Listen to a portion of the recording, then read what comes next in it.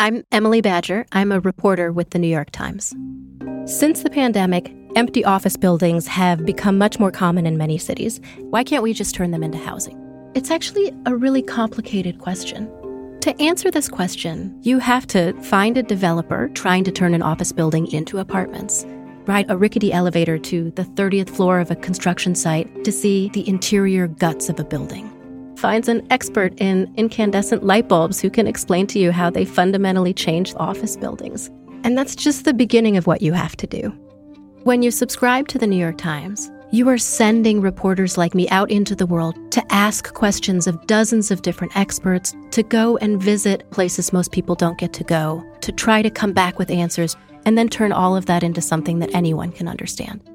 If you'd like to become a subscriber, head to nytimes.com/subscribe. You need to see the animated floor plans in this piece. From the New York Times, I'm Megan Twohey. Here's what you need to know today. Today, and even after we have a vaccine, CDC encourages all Americans to embrace the powerful tools that we have right now, to wear a mask, particularly when they're in public.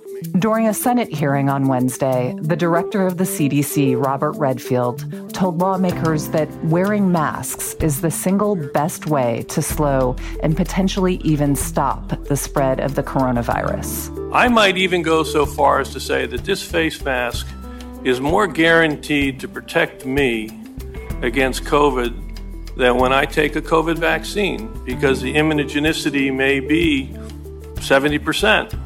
And if I don't get an immune response, the vaccine's not going to protect me. This face mask will. Redfield also said that a vaccine could be available for limited use by the end of the year and for wider distribution by the middle of 2021. This contradicted what President Trump said the day before during an ABC town hall event when he claimed a vaccine could be ready in 3 to 4 weeks. And Hurricane Sally made landfall in the Gulf Coast yesterday before it was soon downgraded to a tropical storm. Sally was still powerful enough and slow enough to bring torrential rain and flooding to parts of Alabama and the Florida Panhandle. Waters in Pensacola, Florida reached up to 5 feet, turning roads into rivers, submerging cars, and slamming an out-of-control barge into the Pensacola Bay Bridge. And finally, the Big Ten Conference, which includes universities like Penn State, Michigan, and Ohio State, has announced that it will go forward with its 2020 football season.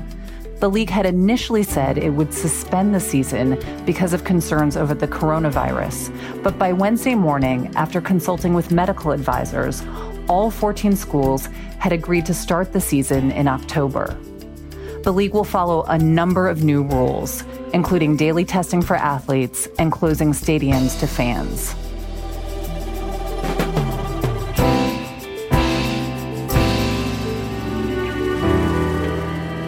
That's it for today. I'm Megan Twohey. See you tomorrow.